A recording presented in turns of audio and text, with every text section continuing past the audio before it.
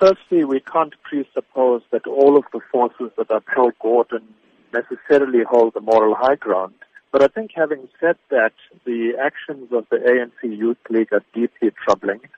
I think these are signs, these are anti-democratic signs, and we've seen this kind of behavior emerge from youth organizations in Brazil, India, and in recent times more and more in South Africa.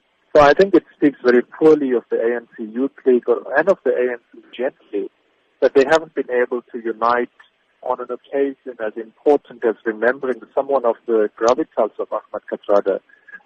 And I think these are deeply troubling times when the movement that is arguably was the most glorious movement on the continent is as fragmented as it is today. Mr. Bakker, some argue that, these were the same forces that drove Zuma into power, the forces that were able to open up and speak loudly in any function or any meeting. Do you think that this is the appropriate time to bring out these forces once again?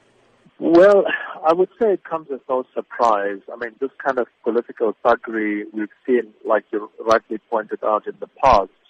But I think it's anti-democratic. And I think this kind of thuggery is meant to push particular political agendas and particular fights within the ANC forward.